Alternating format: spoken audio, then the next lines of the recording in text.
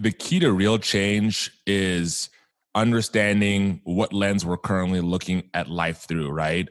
And understanding how that lens may be flawed or how it may have some smudges. Deep down in your gut, you know there's more to life than waking up for school or work, going through the motions just to get by, and living for the weekend. But you're still scared and uncertain about what your true purpose in life is. Welcome to the Free Time Podcast, your very own community and virtual support group created to help you leverage your free time as a valuable asset so you can start to improve your mindset, learn self-empowerment skills, and ultimately find true fulfillment to move you towards the incredible life that was specifically created for you to live. This is more than a podcast dropping 3 episodes a week.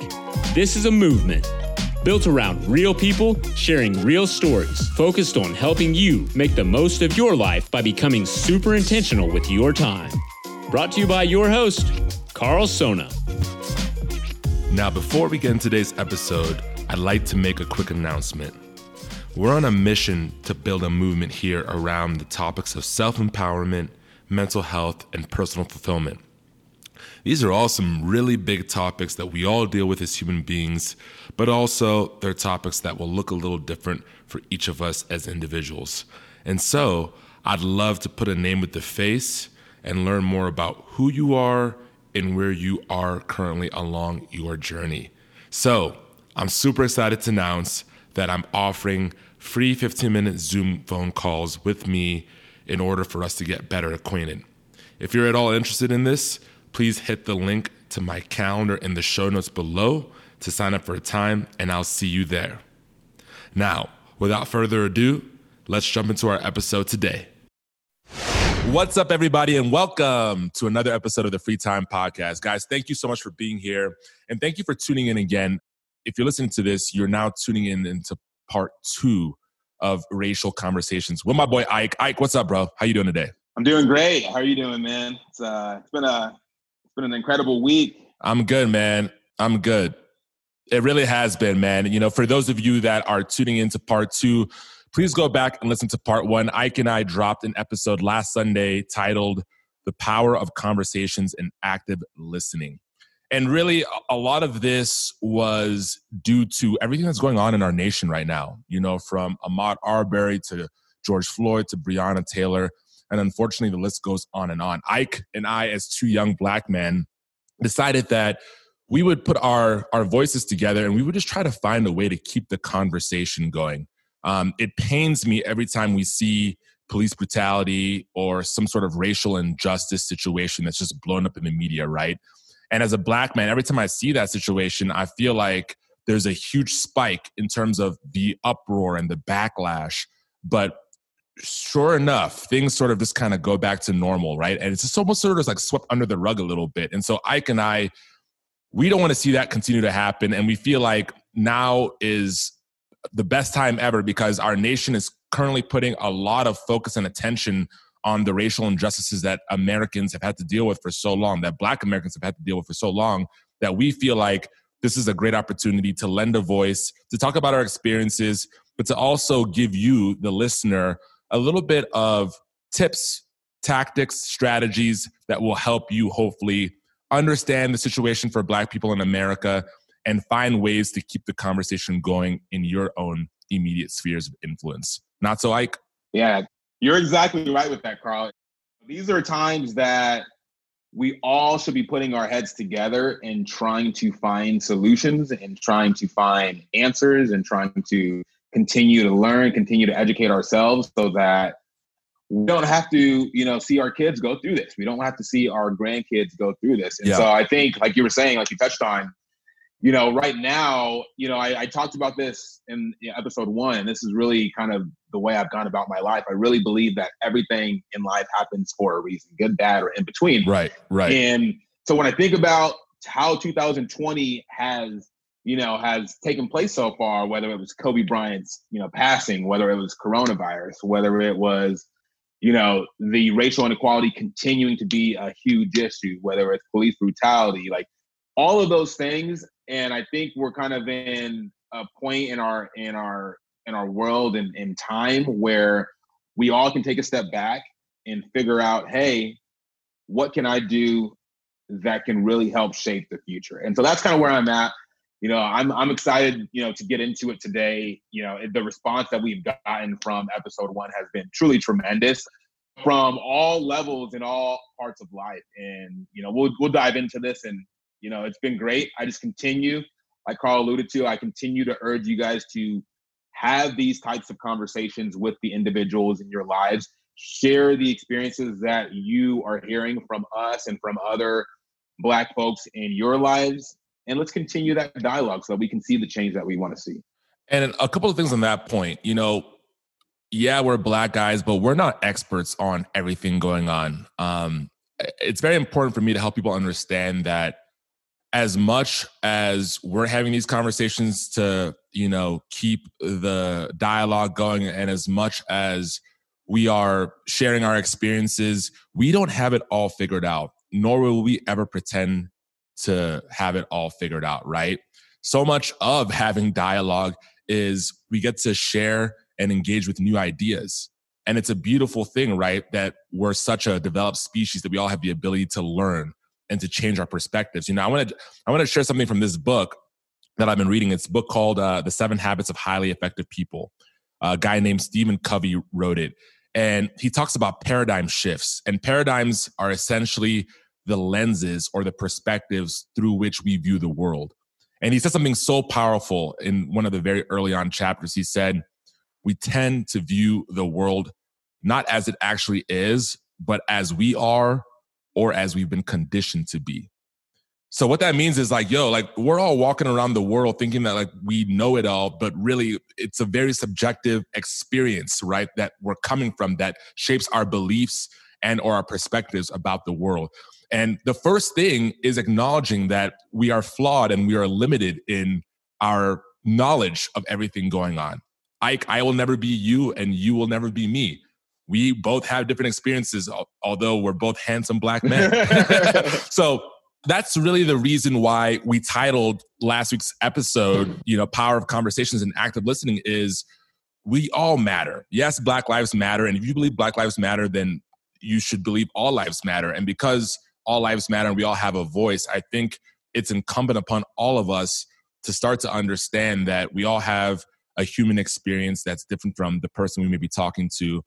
And because of that, we should be willing to listen to their experience objectively and without judgment, and just be willing to open ourselves to that other person's experiences, etc. You know what I mean? That's how we actually take away and hopefully evolve together and become more unified versus, separated and disjointed. So that's enough on that. I just wanted to share that little passage because that really, really hit my heart, man. So, bro, speaking of keeping the conversations going, we got lots of questions last week, right? Yeah. You got lots of questions.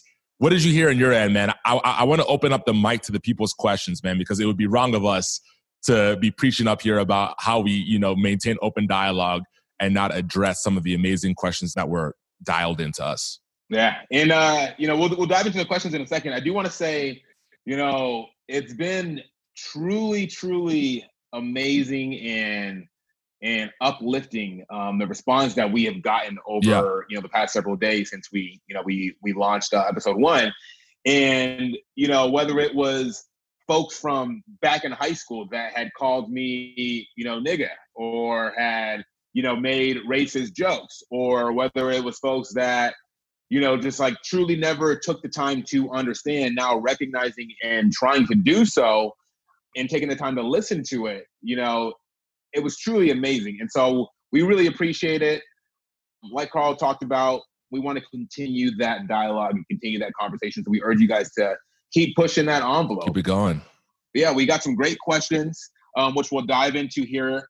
Carl, you want to start or should I start? Yeah, I'll start, man. I'll start. So for those of you that didn't know, we essentially took to Facebook and Instagram and we released a poll. And I think the question was, what do you want to know about the racial, injustices in this world? And what do you want to specifically know about how to keep the conversations going in your own community? So the first question we got was, how do you balance daily life and having joyful moments, but still care about Black Lives Matters?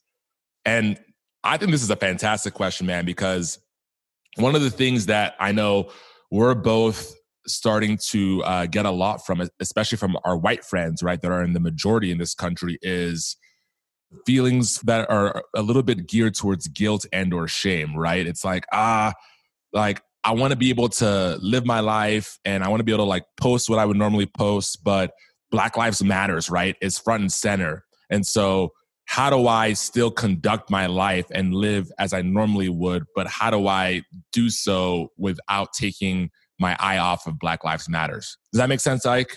Yeah. Like, are you hearing that as well too? I'm hearing that as well, man. And you see it even with like the NBA restart. You've got these players that, although they want to win a championship, they're conflicted because they understand the importance of now, and they understand the urgency that, you know, we're all living in this current moment. And so it's tough. You know, I want to hear, you know, from you in terms of kind of how you balance it. For me personally, it has been challenging. Yeah.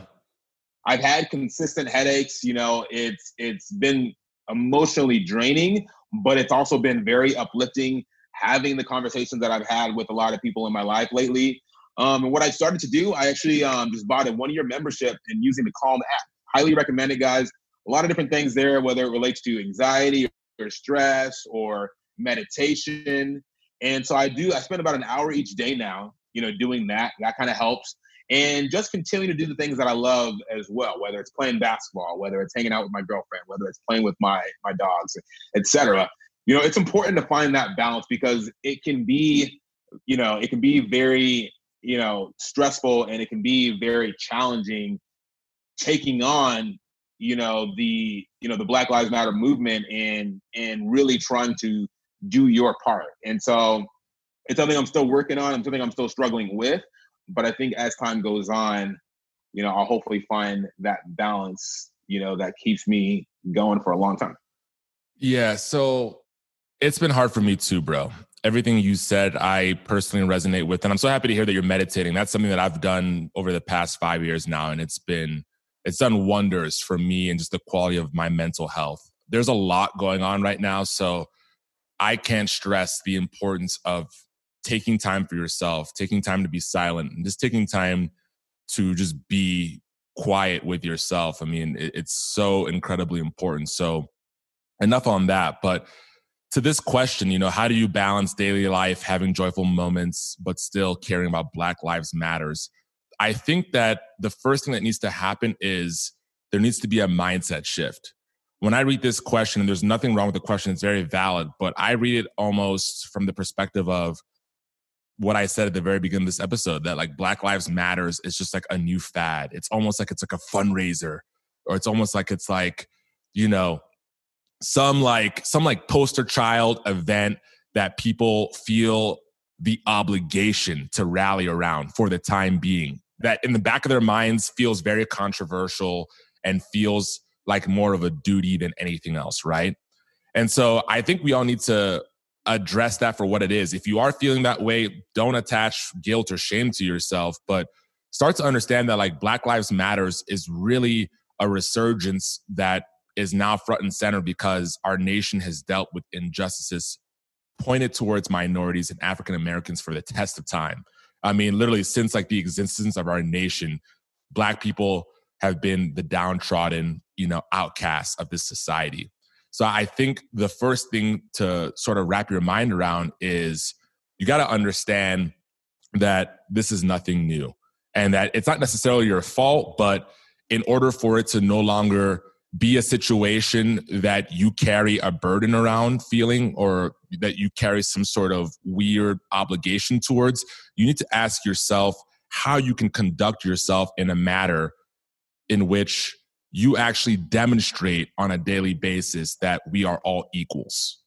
You know what I'm saying? So if that's, you know, you and your white homie driving around and your white homie making some sort of passive aggressive comment towards why African American people, you know what I'm saying, like have shoddy cars or some sort of like weird stereotype that exists, right?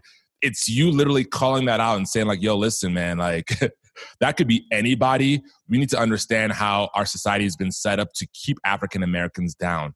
And why? Because they've been down for so long, they probably exhibit some of these qualities or some of these tendencies that we would view as a stereotype. That's just Black people being Black people, but really they're more attributed towards oppressive forces. So I really just encourage people to not think about Black Lives Matters as, man, like this is what I got to do for like the month of June and July until it just sort of dies down. And I can't post. Until the NBA returns.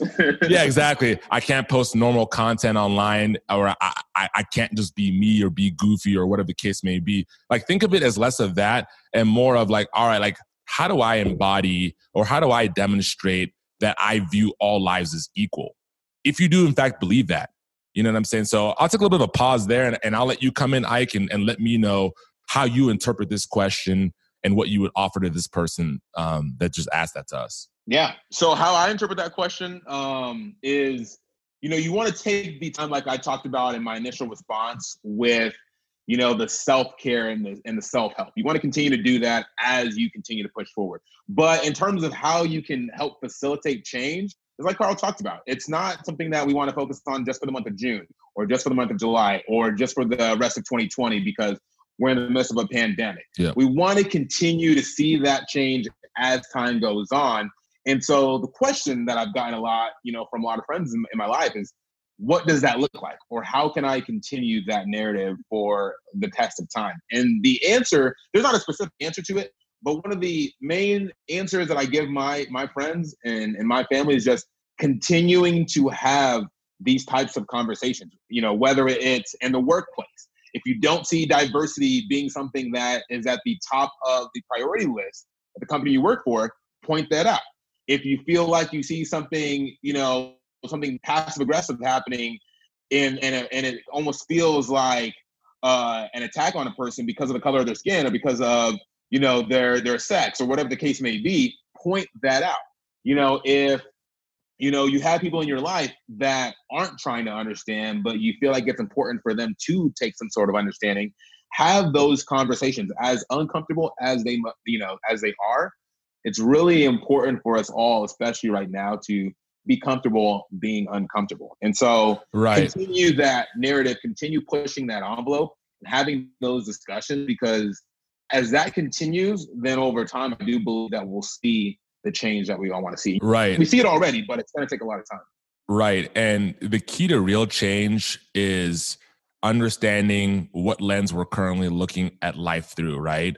And understanding how that lens may be flawed or how it may have some smudges. So if you find that you don't really understand what it's like for a Black person in America, or you don't understand what it's like for a minority person, or to Ike's example, you're not seeing a lot of diversity around you, be willing to make yourself uncomfortable and seek that out. I mean, there's shelters you can volunteer at, right?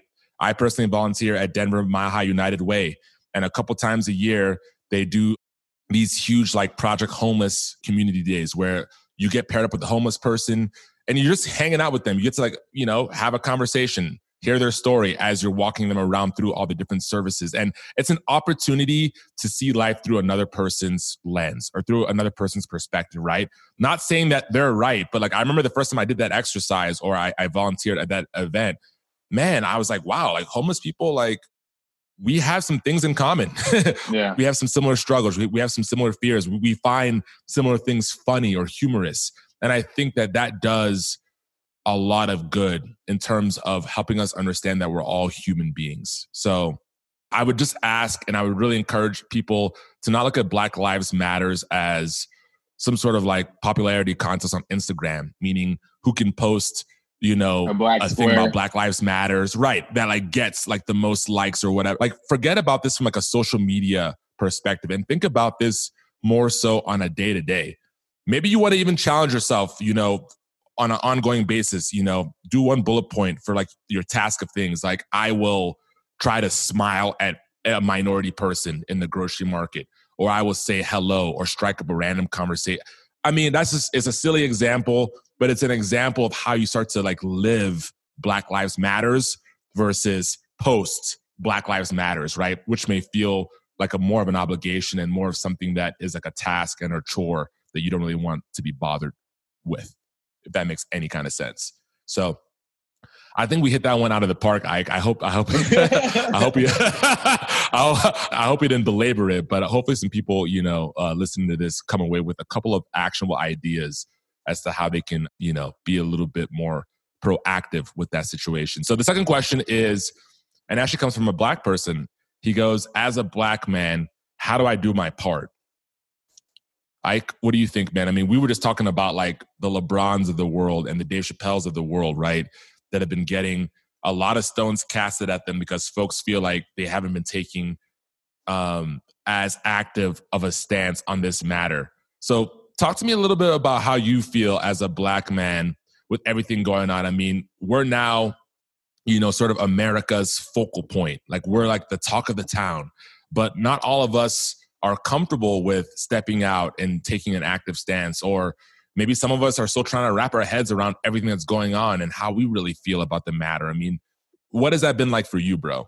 Yeah, it's been, it's definitely had its challenges, but, it's something I welcome and something that I relish in, and I will for the rest of the time. And, to answer the question specifically, I'm going to sound like a broken record today, but I think it's really important, no matter what the color of your skin is, to continue having these conversations. And so, like we talked about a little bit in episode 1, there's a lot of Black folks out there that feel like, I've been preaching about this stuff for years and decades and nobody's heard me. And it's like, I don't really feel like I want to talk about it anymore. Or there's folks that maybe still feel uncomfortable about having these conversations with folks in their lives. There's a lot of different scenarios that we could run through here. But as a Black man, I think it's really important to try to provide that perspective and share those experiences that you face with anyone that's open and willing to listen in your life. And so I really appreciate a lot of my friends from all walks of life, whether it be grade school, high school, college, or my professional career, have reached out to me. And we've had 2 to 3 hour conversations where we talk about our lives, we catch up on things, we dive into some of my experiences. And I feel like right now, and I will continue to be this way, I feel like it's important to be an open book. And so as a Black man, I think it's important right now to be an open book, share these experiences, because I think as a society, we're at the point where we are truly ready to, a lot of people, I should say, are really truly ready to hear what we have to say. And so take advantage of that. Don't be quick to cast aspersions or quick to feel like it's a little too late, whatever the case may be. Just continue the dialogue and continue that narrative. Yeah, I love it, man. Black Lives Matters, and so does your voice, brother. So if you got a voice, to Ike's point, I would just really encourage you to use it and to be willing to talk about some of the things that you've dealt with, to talk about some of your insecurities. A lot of people don't really talk about that, like growing up Black oftentimes or at times, was a major insecurity for them. Like I have a lot of friends that are Black that have told me that in private. And it's something that growing up, I never totally fully understood or got, but it makes a little bit of sense with everything going on, man. I mean, at times you feel like you don't really have a dog in the race. You feel like your opinion doesn't really matter. Maybe you feel like you don't even have the communication skills to voice your opinion in a way that people will understand and hear you and see you. Whatever the reason may be, I think that now is the time to put all that aside. I mean, we have a platform now. People are itching to understand. There are a lot of good people out there that are reaching out to Ike, myself, and other people, that don't necessarily look like them, that are wanting to understand how they haven't really been seeing the full picture. And so here's an opportunity for you to take a hold of the stage, and for you, no matter how big the stage is, no matter how big your audience is, if it's 1-to-1 or 1-to-many, but to open up about your experiences, to open up about some of the things that have been difficult or challenging for you, so that hopefully, again, we can get people to understand a different perspective, one that they've not considered in the past. So I agree with you there, bro. Yeah, I think it's also, just to piggyback off of that a little bit, I think it's also, too, as a Black man, it's important to, like we talked about earlier, to continue to educate yourself, because we don't know it all. We're not a history book, and we haven't experienced all that life has to offer. And so at the end of the day, that's one thing that I've taken pride in, especially lately, is just trying to educate myself, whether it's reading books, I just finished, so you want to talk about race. And I know a lot of my friends are reading that book right now. And that's really opened my eyes to a lot of things, whether it's watching documentaries, whether it's researching things online, hearing other people's experiences, continued conversations, et cetera. Just continue to seek that knowledge. I think that's also important, overall for, the movement and honestly, just in your everyday life. And so I think that's really important. Question 3 here, I think is a very important one. I've gotten this question a few times from folks in my life, and it's interesting that you've gotten that same question as well. Why is defunding the police more of an issue than defunding the public schools? I'll let you take that one, Carl. I know that I just shared with you a screenshot not all that long ago.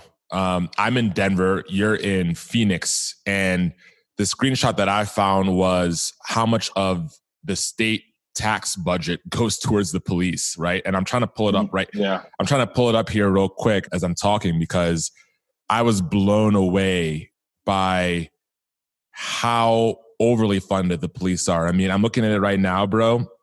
Denver's budget in perspective of homelessness, which we have a huge issue with here in Denver, affordable housing and the police outweigh affordable housing and homelessness by over 15 times in terms of how much of the budget is allocated towards them versus affordable housing, so that, again, we don't have minorities or people that, don't pull in that much money on the streets that directly affects our other huge issue of homelessness. So I think that a lot of people are starting to wisen up to what their local officials and leaders' stances are on some of these political issues.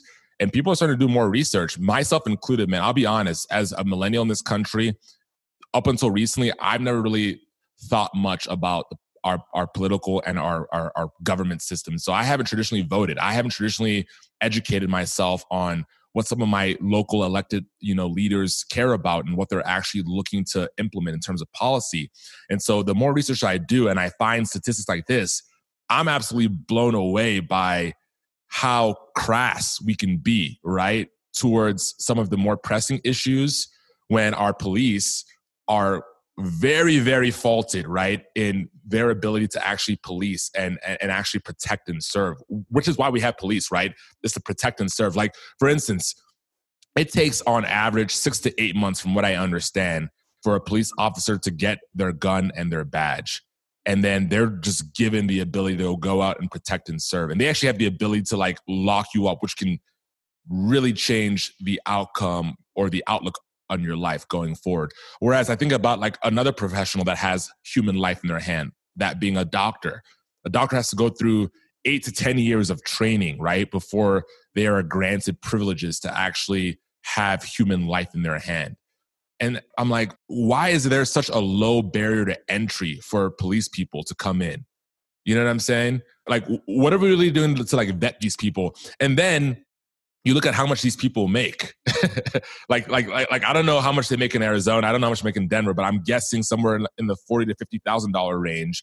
And it's who are we really attracting in terms of good quality people to actually, patrol our streets and protect and serve humankind? So I feel like that, on top of this huge budget that's being, allocated towards a broken system, is probably a key reason as to why we are where we currently are. And I think that when it comes to real change, real sustainable change, we need to look at that budget deficit and better understand why public schools are so defunded, why homelessness, affordable housing, why are those so defunded relative to police that are causing a lot of the issues and that are, for all intents and purposes, oppressing many of the people in minority communities, right, that already don't have the funding to actually bring about positive change in those communities. So the system is broken, bro. And I think that's why we're starting to see more and more press on this.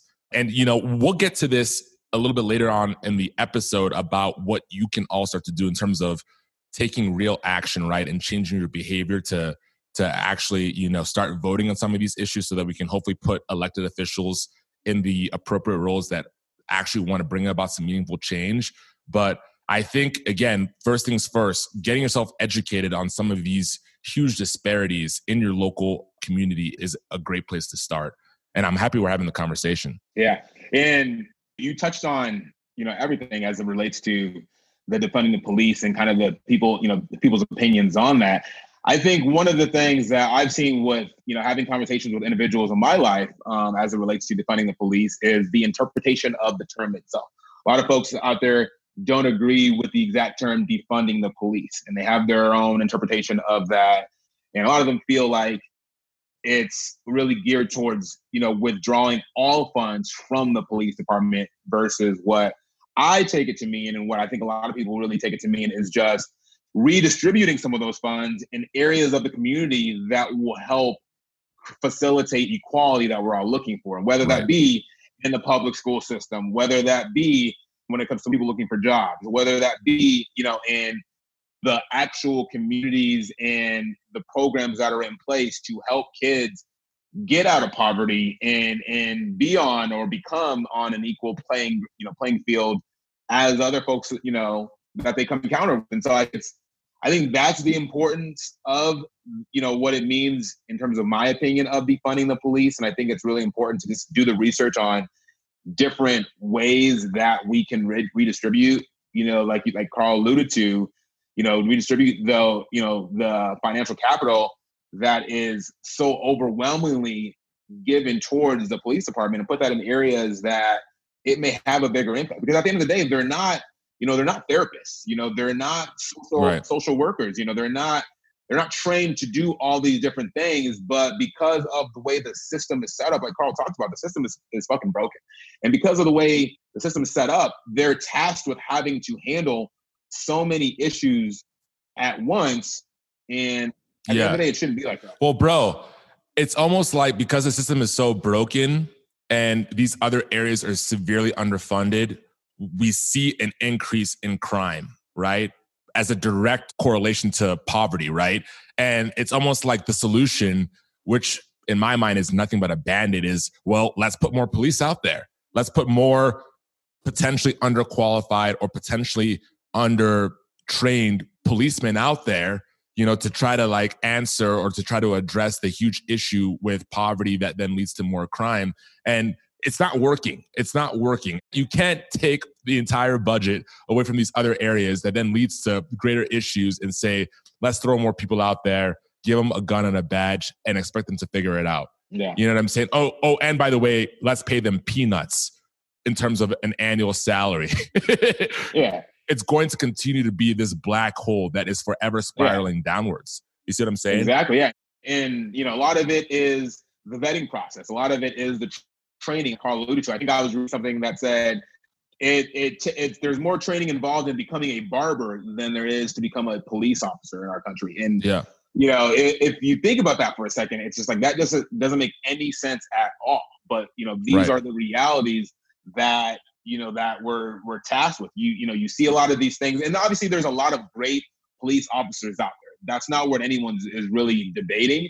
The fact of the matter is, though, there's not enough background knowledge and research done on certain individuals that may have, racial bias or may feel some type of way about a particular type of person and may react in a certain way in an instance that we've seen time and time again in our country. And so I think, there's a lot of different ways to attack it, but I think at the end of the day, we should all take a step back and look at the system as a whole and figure out different ways in which to form a better system over time, obviously, because it's going to take time, but form a better system so that we can all live in an equal and just world.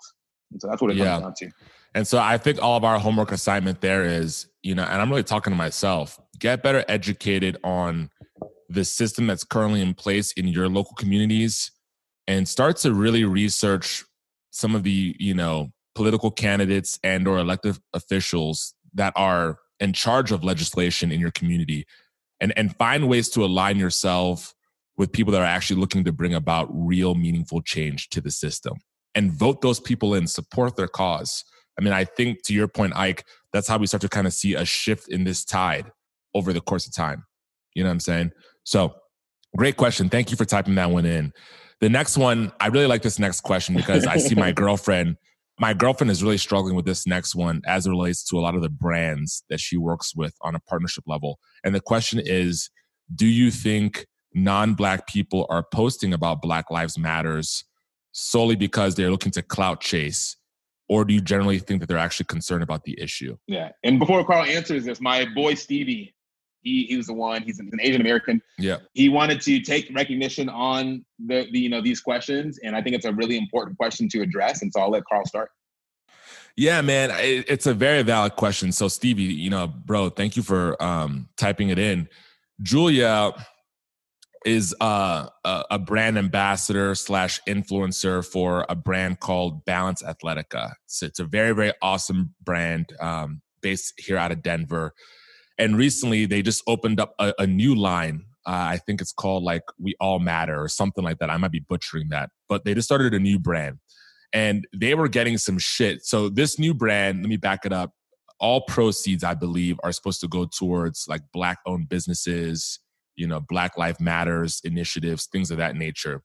And they were just getting some shit because it's 2 white girls that own it, right? They were just getting some shit from some Black influencers that were like, hey, y'all are just profiting off of Black Lives Matters right now. Like, instead of starting this new brand or this new initiative, you should just donate some of your existing proceeds directly towards, Black owned businesses or Black Lives Matters. And, Julia was like, well, what the fuck, man? Like, I'm partnered with this brand. Like, does this mean that like I shouldn't support them, even though like I personally know them and they're good people? And, I was all on board for it because I'm personally educating myself on Black Lives Matters and I'm doing my best to, take a stance towards equality and all these different things going on. And I'm like, babe, like, I feel like right now, everybody's just very, very triggered, right, with everything going on. And I almost feel like people are trying to find any little gap or any little hole in another person's intentions or another person's response just to like cast a stone for whatever reason and just to troll them. Now, I'm not going to pretend to think that there aren't some businesses out there that may be looking at the situation right now and almost looking at it as like a profit play, right? Meaning, how can we stamp, Black Lives Matters on our products, or how can we create some sort of new initiative that, one, demonstrates, that we're in support, but 2, bumps our profit line up.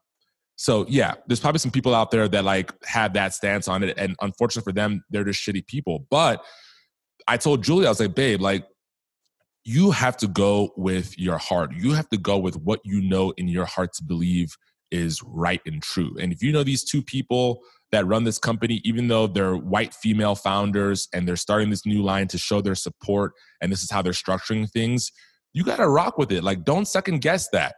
You guys are trying to raise some awareness. You're trying to use your platform to bring other Black-owned businesses up.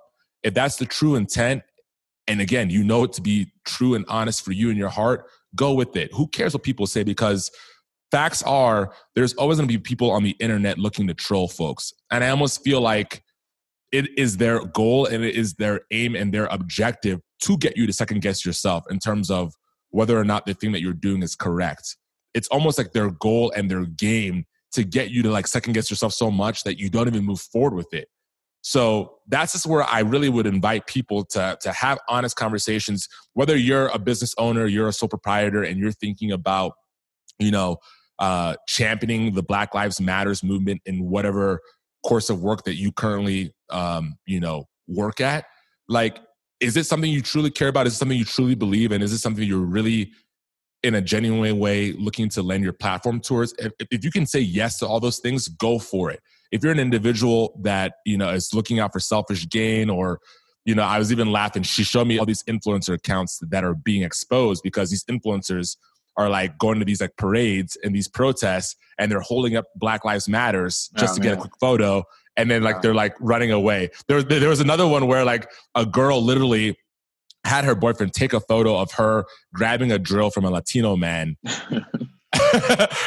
and like rebuilding like a store that had been like looted in like a Black community just for the photo. So like, yes, those people exist and those are just shit people. Like, unfortunately, you're going to have shit people and you're going to have good people, but it doesn't mean that we have to allow the shit people and the worry about, their own ulterior motives to take away from the greater agenda at a greater scale, which is Black Lives Matters and people looking to actually champion that. So I mean, that's my take on that. I just don't want to see shit people get in the way of good people and their pure intentions, literally trying to figure out how they like take an active and positive stance on everything going on.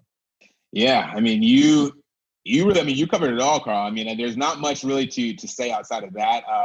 Obviously, like you alluded to, you're gonna have people in our country that, in our world, that will be out there, for the publicity. Who will be out there, just to get an extra like or to get an extra follow, and don't actually, truly feel like this is something that is of the utmost importance. I think we're at a point in society, though, where there are a lot of people, I think more than ever, some might argue, that do feel like, I'm ready to take action. I'm ready to truly, truly make a difference.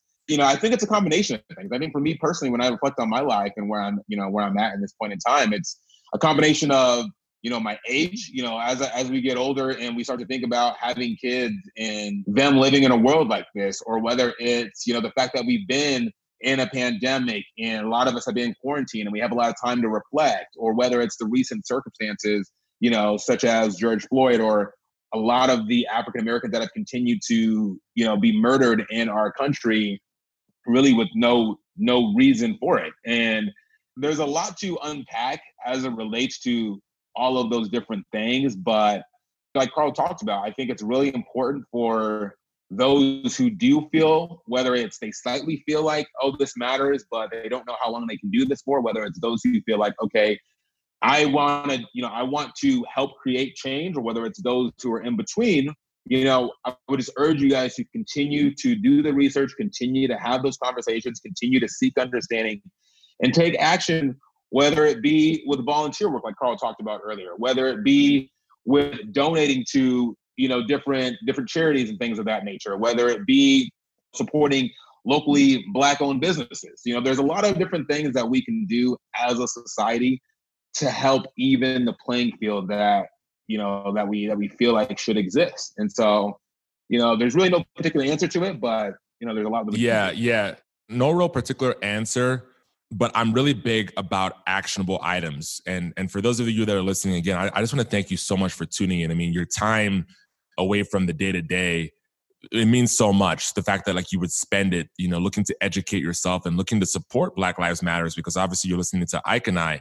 And so again, I would just really emphasize that let's not make this about a social media popularity thing. Yeah, social media is good because it's a great platform for you to reach people that you wouldn't reach on a day-to-day.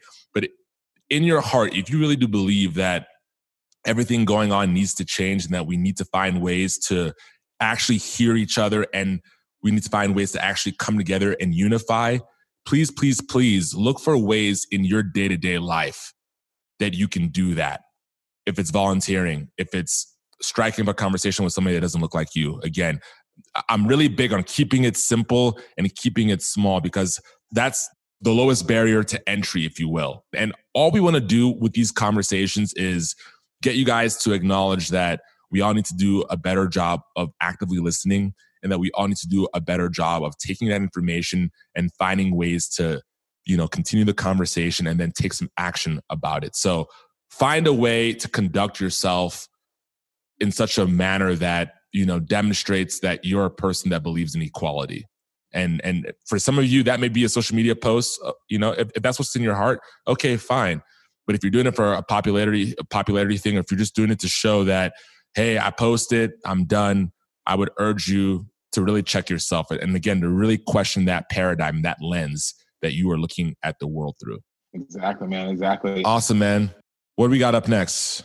I'm looking at the questions here. This is an interesting one. Will they keep that same energy?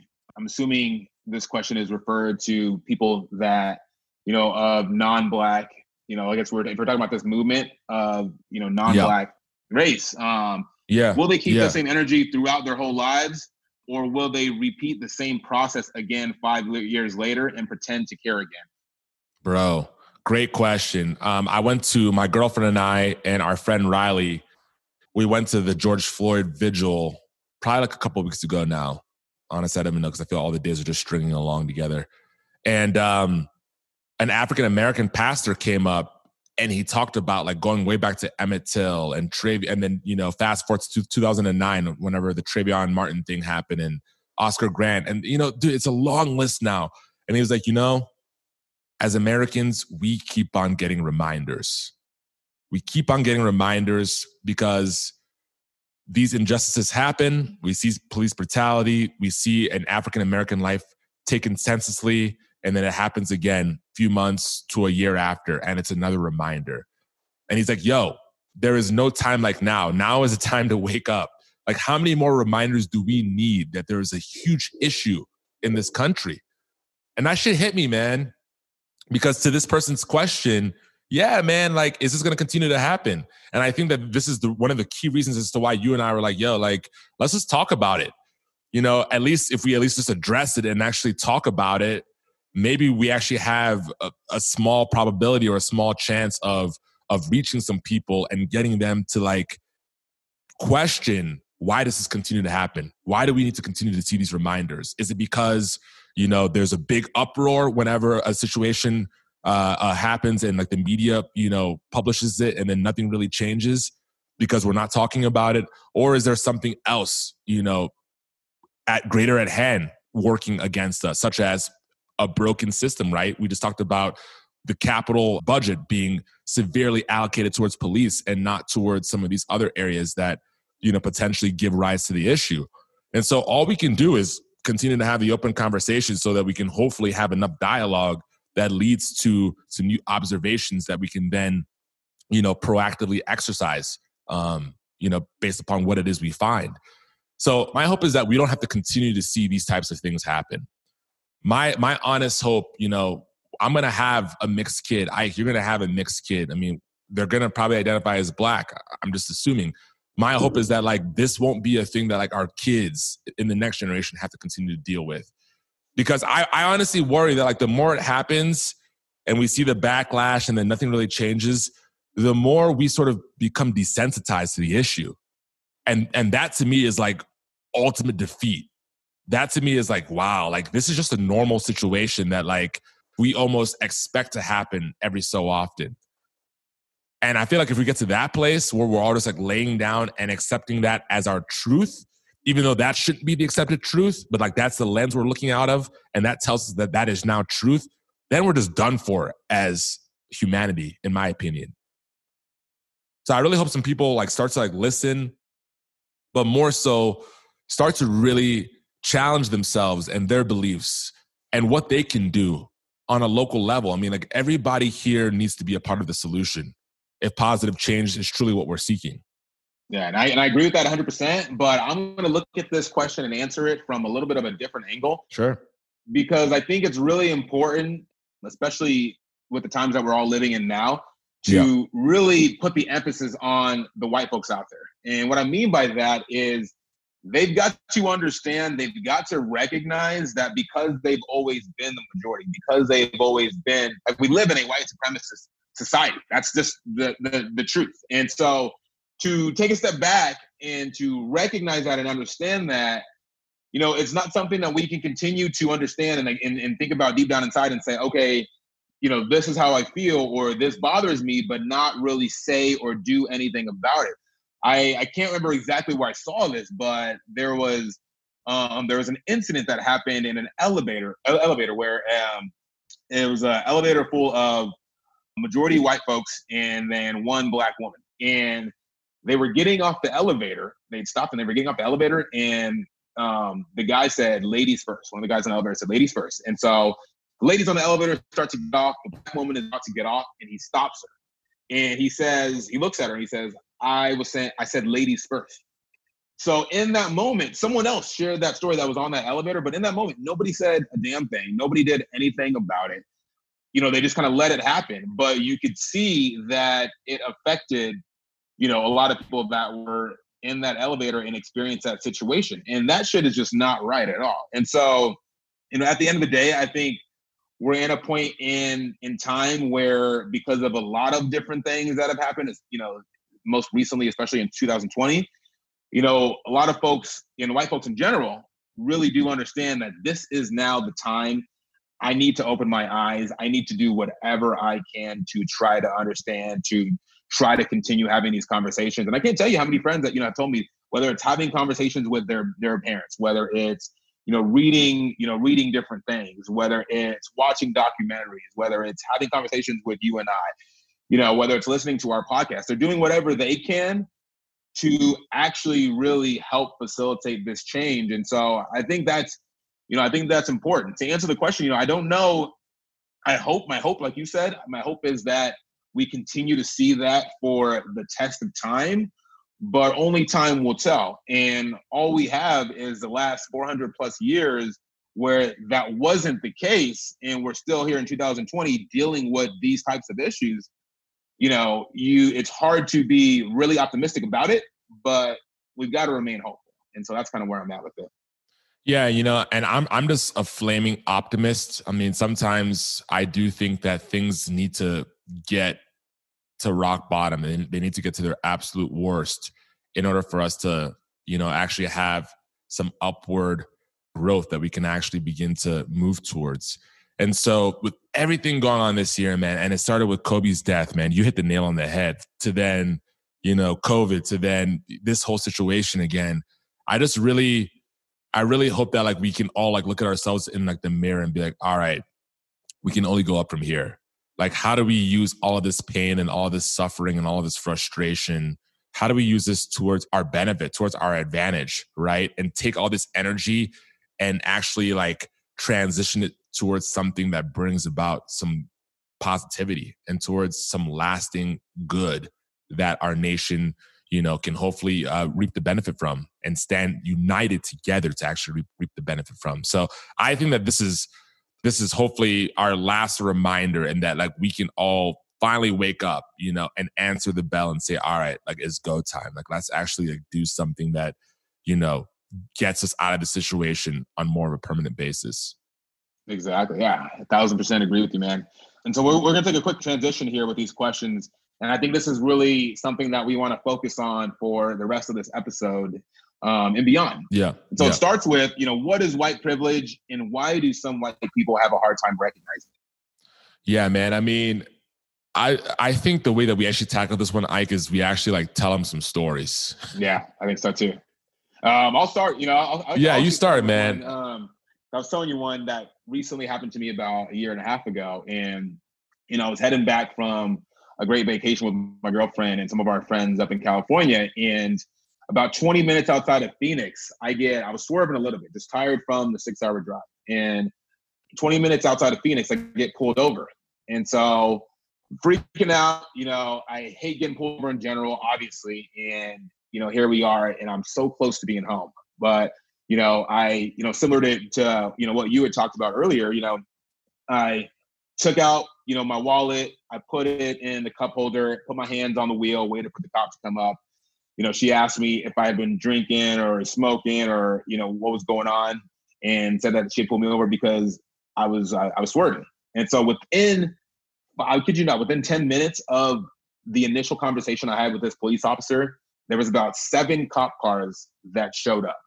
And I honestly, by the grace of God, I'm so grateful that Tara was with me, because I don't know if I would have survived that incident and been able to get away with it. I had to do a few tests. They asked me that question over and over again. And at the end of the day, I left and there was no harm done. And so I think about it and I recognize that had Tara not been in the car with me, obviously my white girlfriend, would the situation have been different? And I think the answer is yes, because we've seen time and time again in our country where we've seen the exact opposite happen when a black man is pulled over. It ends up being the end of their life. Obviously, you look at the most recent incident with George Floyd. And so, as it relates to this question, a lot of times it's really important to, versus being defensive about it and really thinking about it from the standpoint of, I don't agree with it based off of my particular experiences as a white person in this country. Because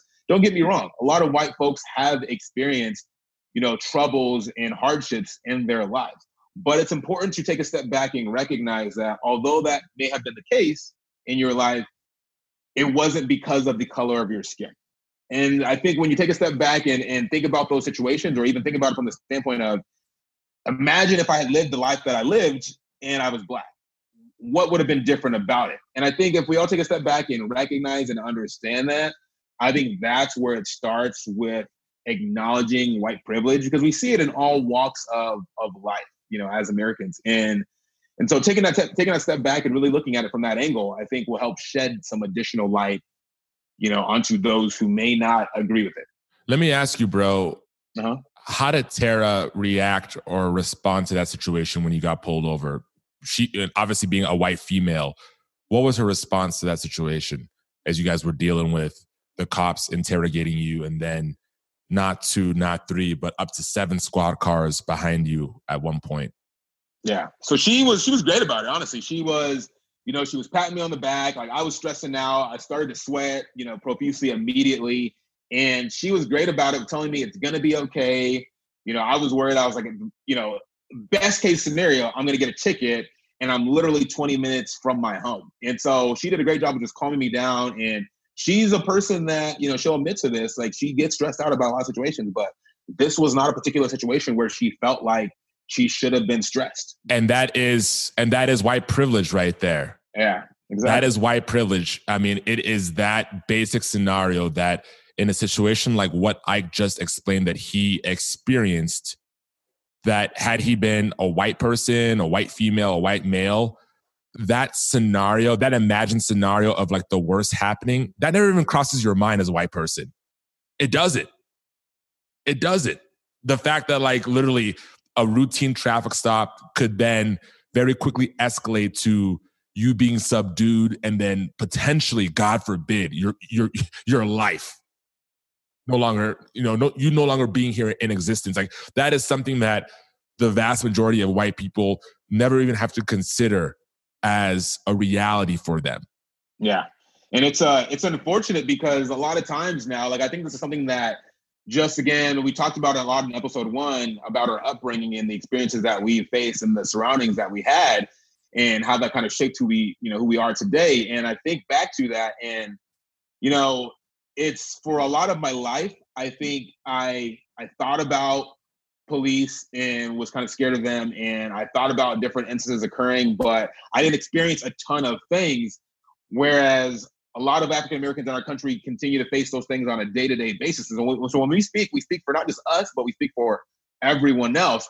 But the reason I bring this up is, it's something that is now at the forefront of my head and my imagination. When I'm outside, I'm wondering and I'm thinking about, rather than just enjoying a walk in my neighborhood, I'm wondering, like, this could be the last time that, I'm walking this sidewalk. Like, and when I hear a car coming by me, honest to God, I'm thinking, like, damn, they could literally just pull over and shoot me just because of the color of my skin. These are the thoughts that I continue to have now on a day-to-day basis when I am walking my dog.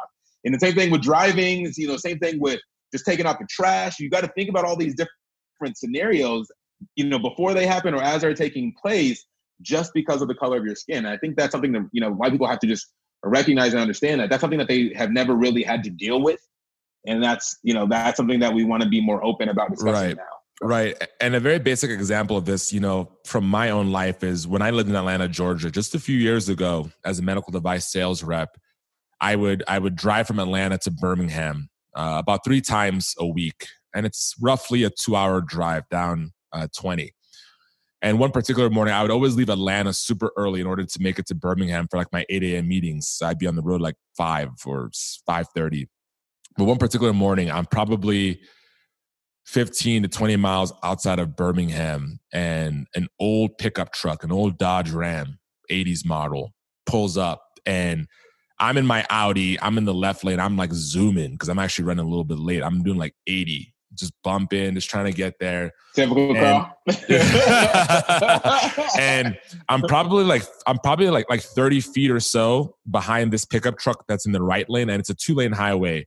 And I can see that the gentleman in the cab of the truck is probably a construction worker because he has one of those highlight vests on. And right when I'm about 30 feet behind him, I see him like raise his hand in his truck like this. And I'm like, what is he doing? Like, it's just me and him, for my foreseeable vision, right? And I get alongside of him, and he takes his hand and he points it at me. making a gun and just like fires like twice, not fires, but like, like does this with his thumb twice. And I'm like, holy shit, man. Like, that's wild. Like, that's clearly a very overt racial experience. Yeah. Obviously in the South, where the South is definitely a lot behind a lot of where America is. But that type of overt racism still exists. And certainly, racism, whether it be overt or covert, I guess is the other word, like that should exist because I'm a black man. Like that happened to me because I'm a black man. And there is still this unspoken belief, as it relates to some white people, that white people are superior to black people. And that's where this whole idea of privilege comes from, man. I mean, it's a belief backed by systems that have been put in place in this country way before any of us ever thought of. Yeah, to benefit particular.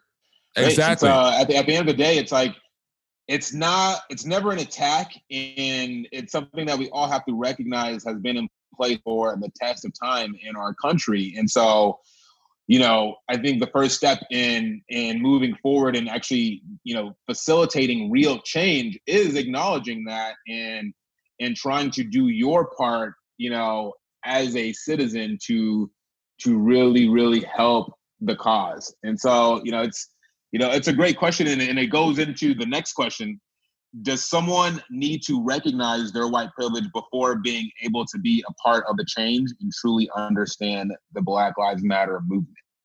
Yeah, man, that's a pretty solid question. First and foremost, I want to say that the concept of privilege, it's not an attack. It's not an attack on you who is privileged. I think one of the greatest things about America, at least the way the Constitution was structured, is that this is the land of opportunity. Ike, that's the reason why your parents and my parents came here.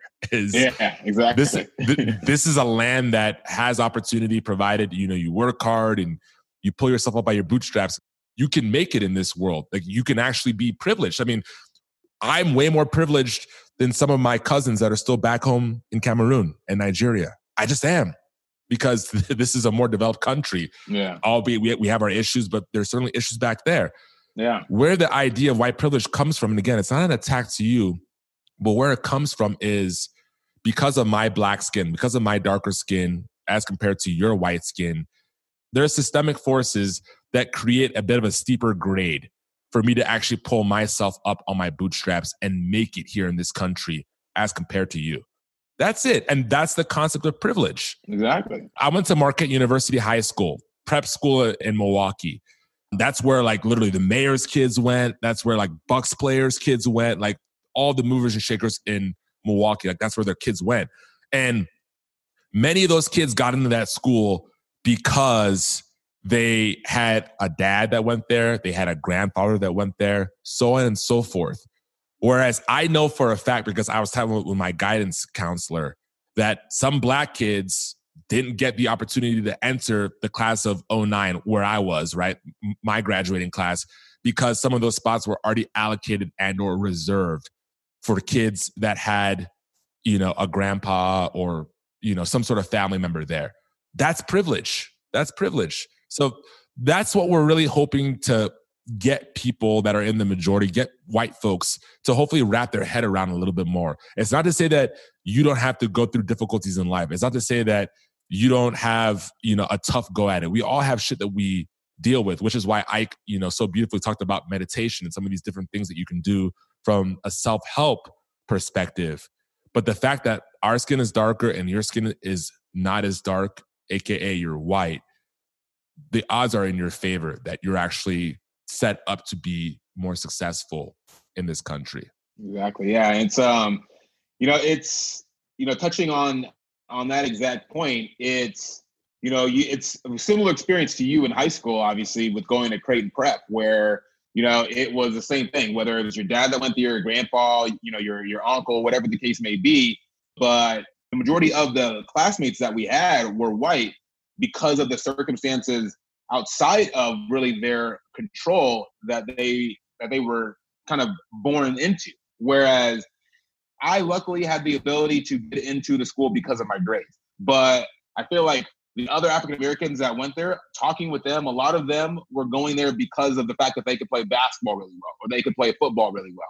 And that was the only reason that they had the opportunity even to go to such a prestigious school versus, like you talked about, it's, you had spots that were reserved because it was something that they were born into, because of, in large part, the color of their skin. And so at the end of the day, just look at life from the standpoint, if you're looking at white privilege as a whole, a lot of times our society is set up where, let's say it's a 100-meter race, you have a head start here, as a white person in our country versus a minority. And so if you're trying to, run an equal race here and win, it's going to be almost impossible to do that when you're given a head start or you don't get that head start in life. Also, here's a quick little litmus test that any of you listening can run on yourself in order to better understand this idea of white privilege, okay? And that's one simple question. Ask yourself this question. Would you want to be treated like an African-American minority in America? That's a great question. If you say yeah, okay.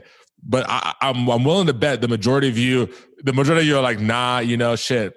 My daddy and I don't get along. I got X, Y, and Z, that I'm dealing with, but I'm good. Like the majority of you are going to be like, I'm good.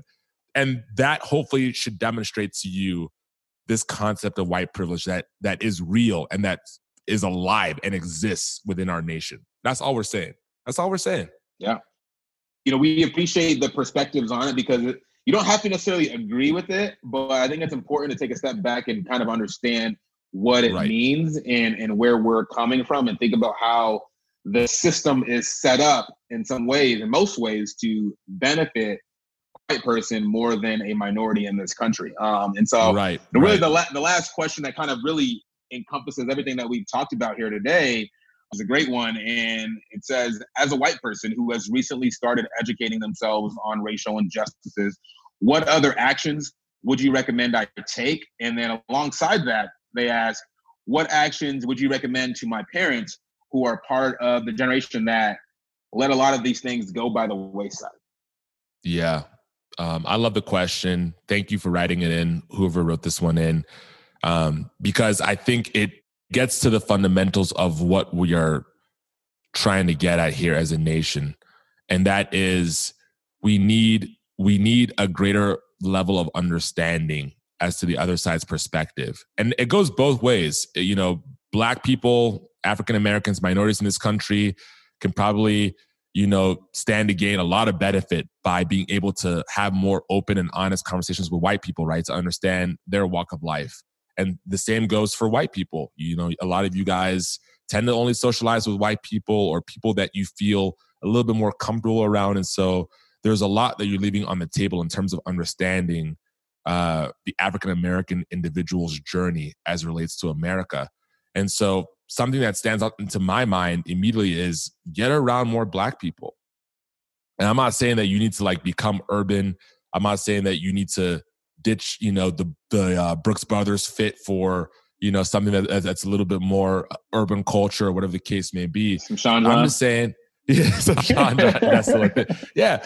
I'm just saying, literally, try to better understand what it's like for an African American, and that could be as simple as shopping at a Black-owned business. I know Denver has a couple of cafes that are Black-owned that my girlfriend and I are starting to scout out that we want to start patroning a bit more. Just trying to get in that culture a bit more. Call your African American friends. Have conversations about what you're struggling with, what you're enjoying in life. I mean, just real, genuine conversations that hopefully will lead to them also opening up to you. So there's a little bit more understanding and familiarity about the walk of life, right? Volunteer. Every city has a United Way organization. It's one of the largest nonprofit organizations in the United States. And they're typically situated in, underserved communities within your city, within your greater metro area. Go there and volunteer. They're always looking for people, just to have a nice warm smile. And I know that might be a little bit difficult right now with COVID, but you get the point. You get the general idea. And certainly just be willing to keep an open mind.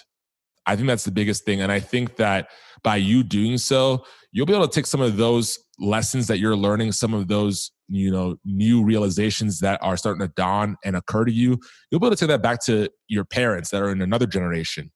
And I think one of the biggest things that can get that generation to start to kind of come on board a little bit is seeing that their own kids, right? Like their own offspring are starting to kind of look at the world through a different lens. They're starting to see things from a different perspective, and they're educating them.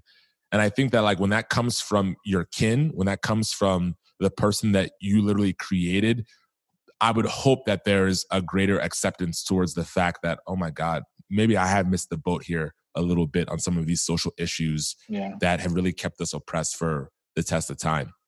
Honestly, it's going to be our generation. And I know that you're personally struggling with this right now, right? Where, your girlfriend's parents maybe aren't as open to understanding the landscape for everything that it currently encompasses. Yeah, so I think it's more, I wouldn't say I think some of her family members are open to understanding, but I think there's just a lot of knowledge that needs to be shared. And the simple ask from my end is just to have that initial conversation. So that's kind of where we're at as a whole. And, to answer the question directly, it's, that's a simple answer. And when it comes down to it is having an open mind, having an open heart, not taking offense to, anything that we're saying or getting defensive or feeling like you need to explain yourself, rather just trying to have the conversation and understand. I think that's the simple thing that any white person out there, can do, as they continue to educate themselves on the racial injustices that continue to plague our society. In terms of a more complex thing that anyone can do, like Carl alluded to, it's, whether it's donating. I work for, the last 6 years, I worked for a great company in Yelp, whereas we have recently rolled out an icon, a badge that will be displayed for all Black-owned businesses on Yelp. And so very easy for anyone who's using the site looking for a Black-owned business now to find one, no matter where you live. Simple things like that, whether it's, like we talked about earlier, donating or volunteering, things like that. But also too, to your parents, it's, and to those who have kids, it's important to when you see, whether it's in the workforce, whether you see it in schools, if you don't see diversity, rather than understanding that it doesn't exist and wishing that it did and, leaving it at that, take some sort of action. Have a conversation with principals, have a conversation with teachers out there, and ask about the fact that there isn't a more diverse experience at that school. When you see it in the workforce, ask about why there isn't a more diverse C-level or diverse management level within the company that you work for. Things like that. Those are all, those are a little bit more complex, but I think that's part of the problem as well. Yeah, because, I don't think a lot of us realize that in our subconscious mind, when we don't see females or minorities in the C-suite or even in our places of work, that's communicating subconsciously, oh, those positions aren't for people that look like us. They're not for Black males. You know what I'm saying? And so to your point, I love that, for instance, with your example with Yelp, I love that you use that example because I feel like if we can be more proactive about having that conversation with our peers in the workspace, be like, yo, what can we do to show more inclusiveness here? Like, I think that starts to break down the walls around some of the things that we all harbor in our subconscious mind about some of these positions just traditionally not being for African Americans. I love what you talk about with Yelp, rolling out that cool little badge. Like, that's an awesome thing that Yelp is now doing in my mind to make it easier for me as a consumer. Like, let's pretend I was white and I was asking this question about what can I do to just be a little bit more proactive. I love that Yelp is doing that because in a platform that they've already created, that's already existed for however long Yelp has existed, they are now making it easier to find Black-owned businesses, Black-owned restaurants that I can go and patron and that I can go and shop at. Like, that's huge. And so I like that example because it demonstrates a very quick and easy thing that any of us can do in whatever capacity we're currently working in, right? To bring about greater equality. Like, I'm sure that didn't take that much work for Yelp to roll out. I'm sure it didn't. Yeah, but it's something that we should have had for for a long time. You know what I mean? Right. So, and back to my analogy back to the story about how many reminders do we need? Unfortunately, it's taken this many reminders. And so the past is the past, right? All we can worry about right now is the present moment and what we do from this point in time to get better going forward.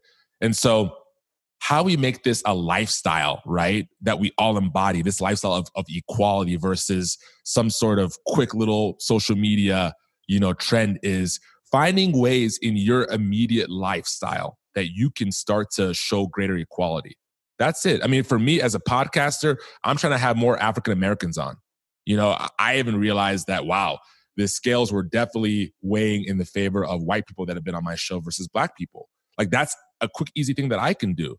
I'm not sure what you're doing at Yelp or what your current capacity is, but you hit the nail on the head. You can just have more open and honest conversations about, hey, we need more diversity. I mean, you've been there 6 years. You've been crushing it. Now you can have those conversations and hopefully open up the floodgates for other people that look like you so that they can come on board Yelp and have some of the great opportunities that you've had. So I just really encourage people to think about where they're at in life and to actually look at their position in life as a great platform right now to advocate on behalf of equality. Mm-hmm. That's it. Like, start to be an advocate. Advocate first, and everything else will take care of itself. I promise you guys that. Yeah, and to answer the second part of this question as well, recommendations to parents who may have not taken any action in the past or were part of the generation where things kind of were, kind of just left, as is. And so, again, the main emphasis of this episode is really about, like, we didn't have any answers prepared for any of these questions here. We're winging it. It's going to sound very raw, but the main thing what we're trying to do here is just continue having conversations. And so, a lot of you out there have told me personally that you've had very, very uncomfortable conversations with your parents where you've had to hang up the phone, or it's been awkward, or there's been crying, or whatever the case may be. Continue to do that, because at the end of the day, like we talked about earlier, having those conversations with individuals in your life will lead to them having those conversations with individuals in their life, and that will lead to it continuing to grow from there. And I think once we have enough of those conversations in terms of a majority, I think that's when we start to really, really see permanent change as a society. And some ways down the road, we want to look back and say, okay, now we're living in a world where our kids and our grandkids and our great grandkids, have that true equality. And so that's really where it starts. Simple, actionable, very easy things that we can all do, whether no matter what the color of your skin. And I think it's important to continue to do that. Yeah, man. I love it. Ike, I think we've gone a little over an hour. The people are probably like, yo, it's Father's Day. Give us our time back. So we want to wrap it up. And again, we do really want to thank you for your time. I mean, it means so much that you are willing to take some time to listen to us have these conversations. All we're trying to do here is just provide a template, if you will, right, as to what you can start to do now with your friends, your family members, etc. We don't have it all figured out, but I tell you what, we do get to a place where we start to have things fall into place and we start to really make real meaningful change by having these imperfect conversations. However imperfect they may be, it doesn't matter. It just matters that we're having the conversation. I have this thing that I like to say as it relates to my life. It's a little bit of a mantra, and it is, done is better than perfect. There are so many times in my life where I just told myself, you know what? I got to have it perfect before I actually pull the trigger. Like, everything needs to be in line before I actually move forward and take action. Like, fuck that shit, man. It doesn't need to be perfect. It doesn't. Just get it done.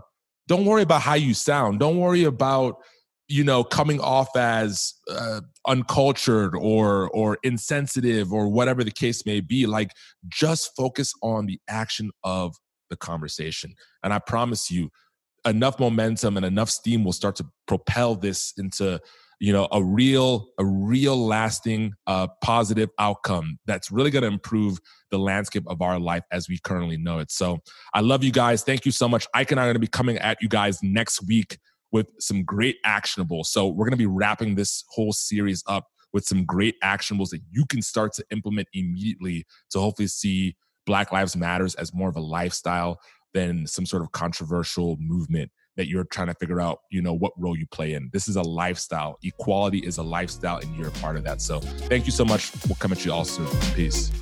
Thanks so much for tuning in. Remember, yesterday is gone and tomorrow is not promised. So there's no better time than the present to get into the arena of your life and to start moving towards your purpose and potential. Peace. Hey, I want to personally thank you again for tuning in. At the end of the day, I really do believe that we're all in this game of life to help one another out. And that the best way we can do this is through sharing our stories more openly and honestly. And so, if you like the show, please take a quick minute to leave us a rating, drop us a review, and subscribe for more. Also, I'd love to get to know you a little bit better and hear your story. Please head over to karlsona.com/chat. That's Karl with a K, SONA.com/chat to book a 15-minute free Zoom call with me, and I can't wait to see you there.